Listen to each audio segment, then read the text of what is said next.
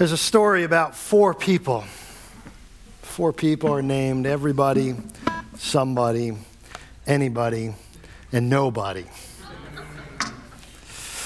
There was an important job to be done, and everybody was asked to do it. Everybody was sure somebody would do it. Anybody could have done it, but nobody did it. Somebody got angry about that because it was everybody's job. Everybody thought anybody could do it, but nobody realized everybody wouldn't do it. It ended up that everybody blamed somebody when nobody did what anybody could have done. Have you ever seen a job that got failed to be done and wondered whose job was that? You ever had something where you looked and something that should have been done wasn't done, and the question comes up, whose job was it to make sure it got done? Maybe you pulled out of your driveway on Christmas Day and looked at the street and thought, whose job is this? That your street wasn't plowed or hadn't been plowed yet. I was just grateful for those who went out on Christmas Day and did that. But maybe your street didn't get plowed and you wondered that. Or maybe you go to work and you go to the coffee bar and it's early in the morning and you need your morning coffee fix and you are just barely awake and you warm up the Keurig machine and you go to get one of those pods and they're empty. Drawers empty, the cabinet's empty, no pods anywhere, and you think, whose job is it to fill the coffee? Or maybe it's at your home, a little closer to home, and you come down in the morning and the sink is filled with dishes. And the dishwasher is 30 inches to the left. And you think, whose job is this? Or who do they think's job it is that left the dishes here? Whose job is it? Sometimes work doesn't get done that should be done. And the question is, whose job is it? Whose job is it to do these jobs? Whose job? I like this one. I like to think that bikers are smarter than that. Someone just had a cruel sense of humor. This one's not even, you're not even trying. I mean, you're not even trying. There. Maybe. I don't know. There you go. Whose job is it? There's work to be done, but if we don't understand what the work is and whose job it is to do it, work will often go undone. And as we come to the end of 2017, we start to begin a new year, 2018. We're starting off with a new series, Fully Equipped, all you need to do your best work this year. And really, it starts off with a fundamental question. What's the work that needs to be done, and whose job is it to do it? Now, we could ask that about a lot of things, but I want to talk specifically as we're in church this morning. And when it comes to the work of the church, when it comes to the work of someone who calls themselves a Christian, who's a follower of Jesus Christ, what is the work that needs to be done, and whose job is it to do it? Whose job is it to make sure that it gets done? There's a passage of Scripture I want us to look at this morning in Ephesians chapter 4. And if you have your Bibles, you can turn there. Ephesians chapter 4. We're going to pick up in verse 11. If you don't have a Bible with you, there should be one in a chair either in front of you or just below you, in the rack below you. Should be a Bible there. And you can turn to Ephesians chapter 4, and we're going to pick up in verse 11. In Ephesians 4, the Apostle Paul is writing to the church at Ephesus, and he gets to a point where he starts writing about some of the work that needs to be done by the church and who is the one that's supposed to do it. And as we get to begin to start a new year, I think it's good for us to stop and pause and remind ourselves as a church body and as individual Christians, what's the work we're supposed to be doing and who is supposed to be doing it. You've probably got some things that you want to get accomplished in 2018. Maybe you've made a list of goals. Maybe you've made a list of resolutions, whatever you want to call them, things you want to get done.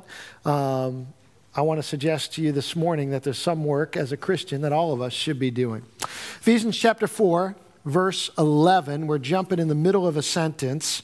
Paul is talking about some of the things that Christ has given to his church. And he says in verse 11, "And he gave the apostles, the prophets, the evangelists, the shepherds and teachers to equip the saints for the work of ministry, for building up the body of Christ until we all attain to the unity of the faith and the knowledge of the Son of God, to mature manhood, to the measure of the stature of the fullness of Christ, so that we may no longer be children, tossed to and fro by the waves and carried about by every wind of doctrine, by human cunning, by craftiness and deceitful schemes.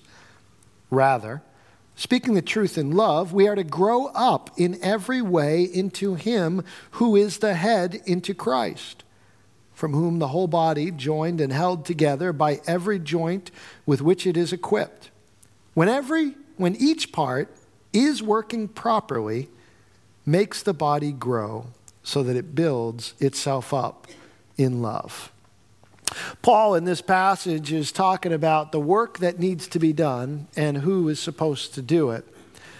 I want to first make the observation that as Paul writes these words, he's writing to Christians. He's writing to people who are already a part of the church. He's writing to people like you and me. Maybe you're in here and you're not a Christian, so you can overhear a little bit of what's said to the church, because this is really said to the church.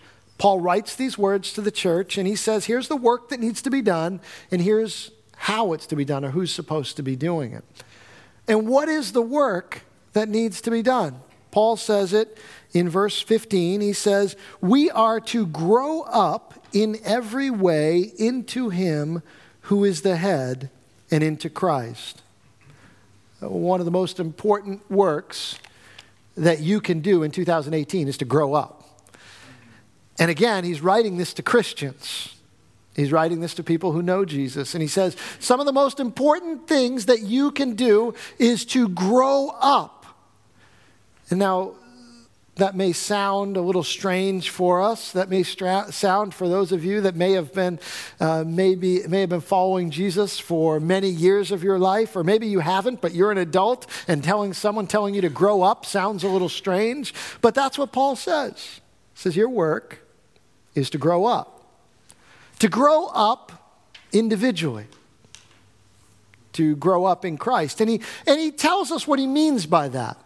He says you're to grow up in the knowledge of Jesus. And when I say that, some of us might think, well, I know Jesus. I've known Jesus all my life. I've grown up in the church. You know, Pastor, I grew up in a church coming when I was a little kid. I know Jesus. And yet Paul, writing to Christians, says you're to grow in the knowledge of the Son of God. I'd look at it this way. My wife, Wendy, over here is sitting here. We've been married for this year will be 21 years, which is getting close to being longer married than not married. So you can figure out my age from there. So we've been married 21 years, and I know a lot about Wendy, but I'm still getting to know things about Wendy.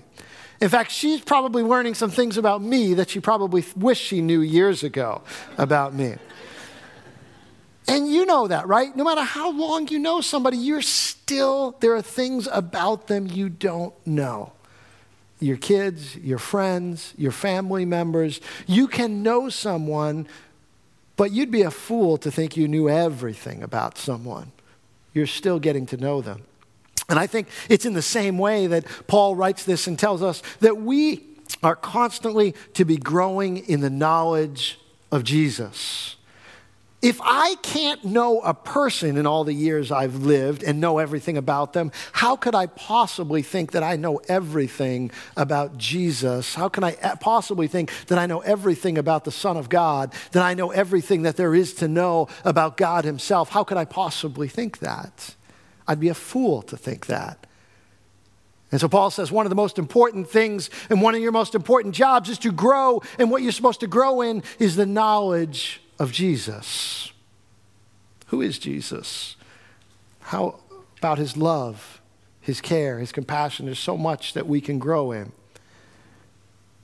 He also says that you're to grow so that you are not tossed to and fro by every idea that comes along. And the image he uses is of a boat on a sea without a rudder. That there's just, once you're a vessel on the sea without a rudder, you've got no way to steer. The only way you're moving is whichever way the waves toss you, whichever way the wind blows you, and whichever way the current is moving. And that's the direction you're going to go. And Paul says, if you don't grow up in Christ, if you don't grow up in the knowledge of Christ, if you're not constantly growing in him, you're going to be like a boat on the sea that the cultural winds will blow, the cultural waves will go, and you're only going to move in the direction of the latest and greatest idea. And we know that. We've probably all seen people that maybe came to church one week and they're like, oh, this is just what I was looking for. And then it's a few weeks go by, and say, hey, I haven't seen you in church for a while. Oh yeah, I found something else that was just what I was looking for. I found it in this book or that TV show or that guru or this or that. Because if you don't grow up in Christ, if you don't put down roots and you don't grow in your knowledge of them, every wind, every wave, that's what you're going to be blowing with, just directed by. And then he goes on to say that be careful because you need to grow up in Christ because you will be taken in by deceitful schemes and human cunning. In other words, he says there's some people out there that are intentionally going to try and pull you away from Christ. The image of human cunning and deceitful schemes is an image of people playing dice and the game is rigged against them. That there is a cunningness going on. Someone is trying to strategically pull you away. But if you are not growing up in Christ, if you don't have solid roots, if you're not growing in the knowledge of God, then Paul's saying you can be pulled away. And then he finally says, grow up in Christ so that you can grow to the place where you are speaking the truth to one another in love. In other words, you're growing in maturity. You've learned not only truth, but you've learned how to walk in grace and truth with one another.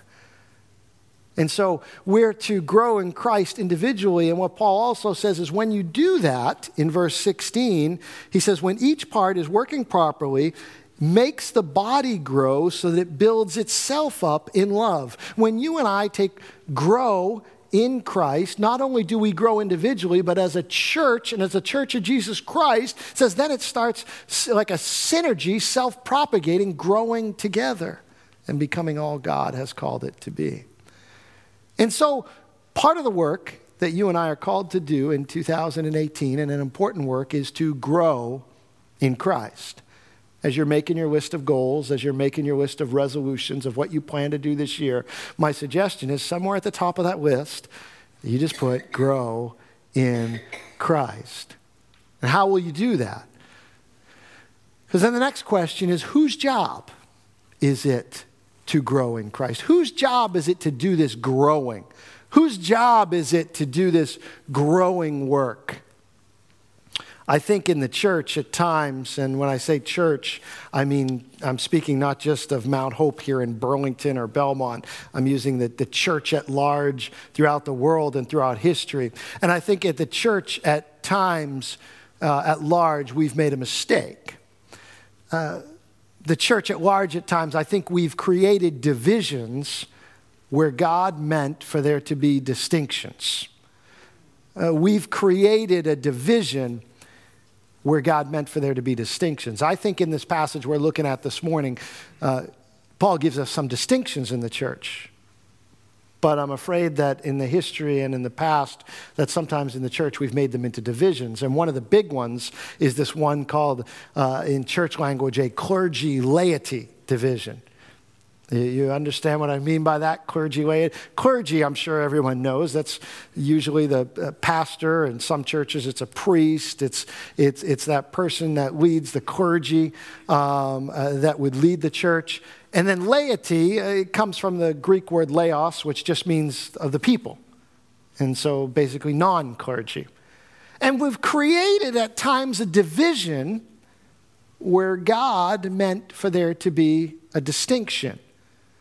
And if we're not careful, what we've done, and we've allowed to happen, and I would say both clergy and laity have allowed it to happen, is that this work of growth gets contracted out from everybody to the paid professional. And so we create a division instead of a distinction. And so the work of ministry is, then that's the clergy's job. It's not hard for us to understand why this happens, because we live in a world that contracts almost everything out. We live in a world that contracts almost every job out. In fact, we live in a world that perhaps more than any other time in history, you can contract pretty much anything out you don't want to do. Some people call it the gig economy. That there's a gig out there to do, and there's someone that will do it. You can find someone to do anything. I mean, it used to be, sure, you could find someone to cut your lawn, shovel your driveway, maybe clean your house. But now you can find all of that, but you can also find someone who will pick out that perfect gift for your special someone for Christmas if you don't feel like you can do that. You can find someone who will recommend clothes for you to wear in an outfit. You can find someone with your phone who will drive you around wherever you want to drive you.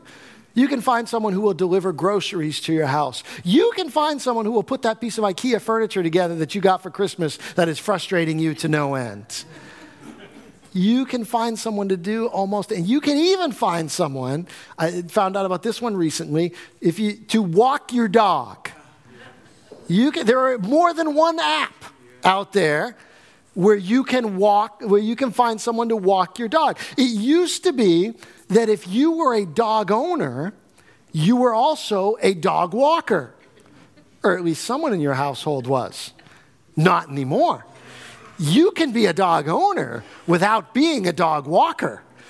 You could just go on the app, and on the app there's two categories. There are dog owners, there are dog walkers. You put in who when you want them to come and where you want them to be and how long you want them to walk, and that wasn't long enough, so I'm on the app. I'll add another 20 minutes, keep that dog out there. I'm not ready for them to come home. And you can have someone that will come and walk your dog so you don't have to walk your dog. We contract out almost anything. We're used to contracting things out. And it's not just apps. We've been doing it for years. It used to be that if you wanted a house, you would build a house. Or you would find someone who would help you build a house. If you wanted clothes, you would sew them. I don't remember these days, but I'm told they existed. If you wanted food, you grew it. We contract that out.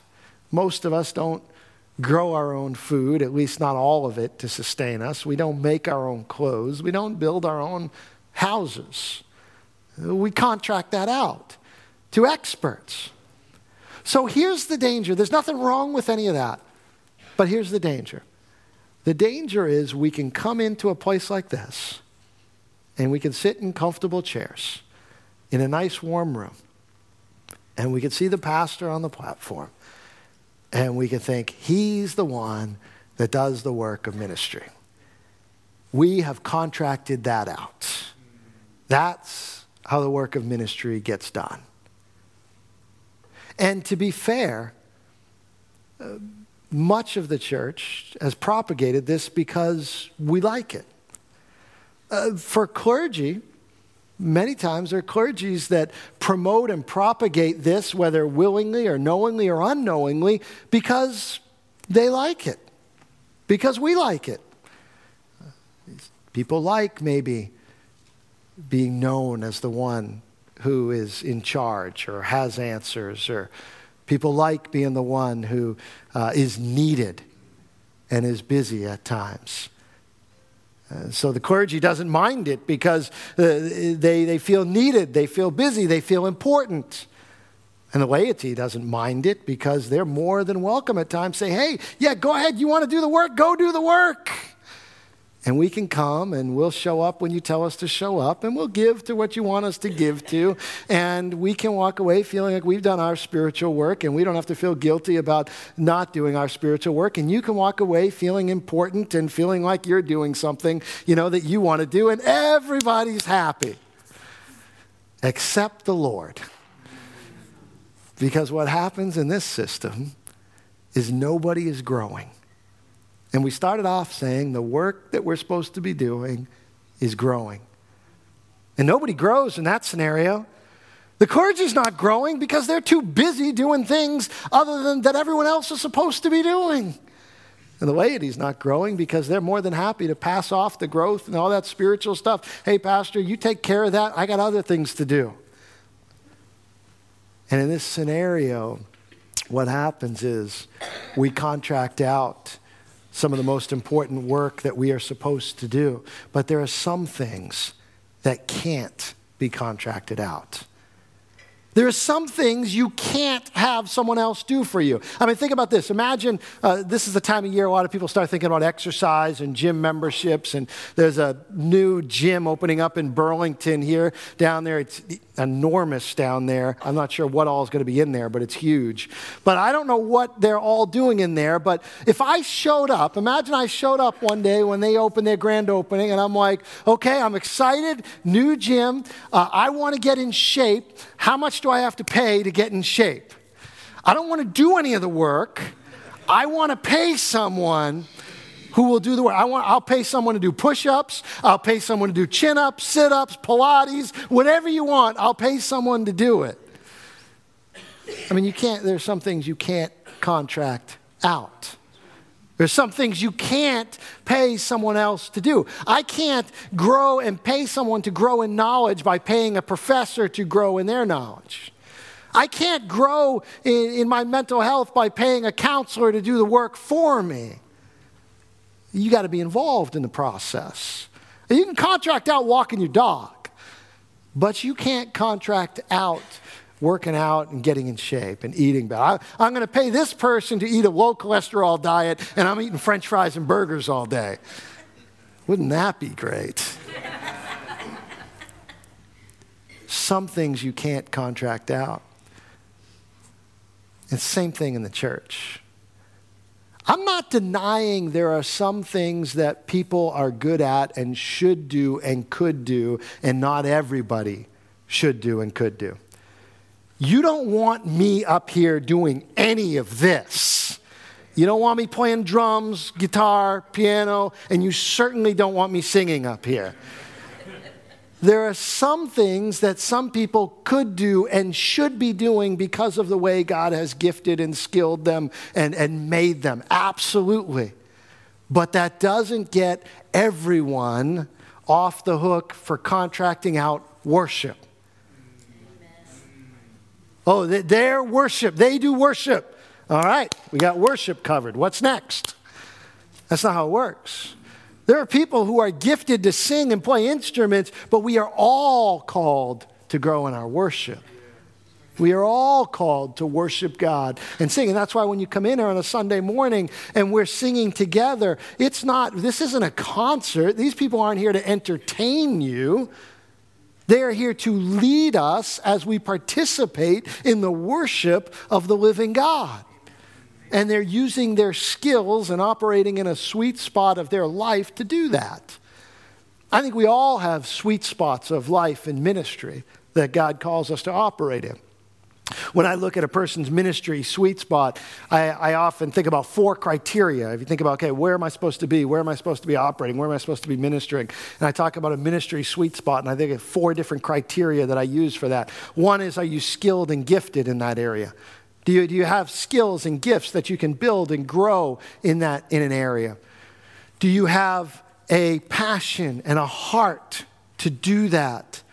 Because if you're not doing it with the right passion and the right heart, it's not only you're going to have to force yourself to do it, but you're not going to do it in the right way for the right reason. Do you have an opportunity to use the gift? Because you may be gifted and skilled and passionate about it, but there's absolutely no opportunity for it. There needs to be opportunity for the gift. And 4th, do you have external affirmation from spiritual leaders and other people in your life that you trust and that have affirmed that gift in you? I think when those 4 things come together, you operate in a ministry sweet spot. And there are places where each of us will find our sweet spot of ministry. But just because there are certain people who are gifted and skilled in that way doesn't excuse the rest of us from doing and participating in certain things. There are certain people that they can get up and they can hit their knees and they can be in prayer for hours. And they can intercede for others, and they call out to God, and for them it's nothing. It feels so natural, and maybe that's not you. But you can't contract out your praying to them. We're all called to pray. We're all called to be in communication and talk to God. And there are some that are gifted to give. The Bible talks about a gift of giving. There are some that are just extremely generous. Wherever they go, whatever they're doing, they're always giving. They're always generous with everything. But that doesn't excuse the rest of us from giving. We're all called to be generous. We're all called to sacrificially give. We're all called to do these things. There are some who may be gifted to read Scripture publicly. And if you've ever heard this done well, you know what I'm talking about. Someone who reads the Scripture in such a way that it comes alive for you, and all they're doing is reading the words on the page, but it doesn't excuse the rest of us from reading the Bible. We can't contract out our personal Bible reading to someone else. Now, you can have Max McLean read it and listen to it on your Bible audio app, but it doesn't excuse us. We have to get into the Word ourselves. There are some things we cannot contract out. There may be some people who are really compassionate and merciful, empathetic. And you might look at that and you think, oh, that is not me. I'm the last person to realize that someone, needs compassion or help. But that doesn't excuse me from being a merciful, kind person. We're all called to do those things. So this work of the ministry, this work of growing in Christ is something that God has given to us, and He has called all of us to do the work. Has He given some specific people certain work? Of course He has. But He has created distinction and not division. Distinction and not division. Look at how that passage started. Chapter 4, verse 11. He says, and He gave the apostles, the prophets, the evangelists, the shepherds, and teachers, and say these next words with me. Oh, yeah, there they are. To equip the saints for the work of ministry. What it doesn't say is He gave the apostles, prophets, evangelists, shepherds, teachers to do all the work of the ministry. The job of all of these people, distinctions, not divisions, because they're required to do the work too. Distinctions, not divisions, is to equip the saints for the work of the ministry. Well, who are the saints? The church. Christians, the church, are the saints. So the job of the leaders is to equip the saints for the work of the ministry, for the building up of the body of Christ. That's the work. Building up of the body of Christ, growing in Christ. So there's distinction there, and there's an important job, and there's a job that pastors and leaders are called to do. But sometimes we lose sight of what that job is. And as we close out one year and as we begin another year, I want us to be careful to recognize that we know what the work is that we're supposed to be doing. I was reading a book recently about leadership and pastors and leading, and a line I read caught me off guard at first. It said, as a pastor, you stop doing ministry the moment you enter ministry. And I had to reread that to make sure that's what he wrote. And I'm not sure, I think it's a little bit of hyperbole, but I understand what he means. If you go into ministry and you spend your time as a pastor just doing all the ministry, you are going to fail in your primary ministry, which is equip others to do the ministry God has called them to. And so there's a distinction there. Pastors and clergy are not called to do all the work of the ministry, to contract it out, but they are called to equip the church and the saints to do the ministry that God has called them to. And so maybe you come to this year and you think about the work that God has called you to and the ministry God has called you to. And maybe sometimes you think, well, I don't know enough. I haven't been following God enough. I'm not smart enough. I don't have enough schooling. I don't have all the answers. I would remind you of a group of men who were not religious people, who didn't know a lot, who were not the best of the best, who were not the guys that people would go to for religious advice or counsel, and who pretty much smelled like fish all of the time. And Jesus called them to himself. And he says, follow me, and I will make you fishers of men. And these men went out and changed the world for Jesus' sake. And you and I are those people. Not qualified because we have the right schooling and the right education or but because Jesus called us to himself. And he sends us out to do the work that he has called us to. Jesus empowers us to do that work. So there's work to do in 2018. Do you want to do the work that God put you here to do? We live in a world that contracts everything out, but there are some things that can't be contracted out. So in 2018, contract out your snow shoveling if you can and you want to. Contract out cutting your grass or cleaning your house or walking your dog even if you want to. But don't contract out your most important work. Don't contract out your spiritual growth. Don't contract out your Bible reading, time in God's Word. Don't contract out prayer. Don't contract out giving or sharing the gospel with people. That's what God has called us to. That's the work that the Lord has called us to altogether. And when the church is working right, and when we are each doing our part, then verse 16 comes to be. It says, we grow up into the head, into Christ, from whom the whole body, joined and held together by every joint with which it is equipped, when each part is working properly, makes the body grow so that it builds itself up in love. When the church is working right, and when we are each doing our part, then we are growing individually and the church is growing. And the most joyful times for me as a pastor, that clergy side, whatever you want to call it, is when I get to see the church acting like the way the church is supposed to act.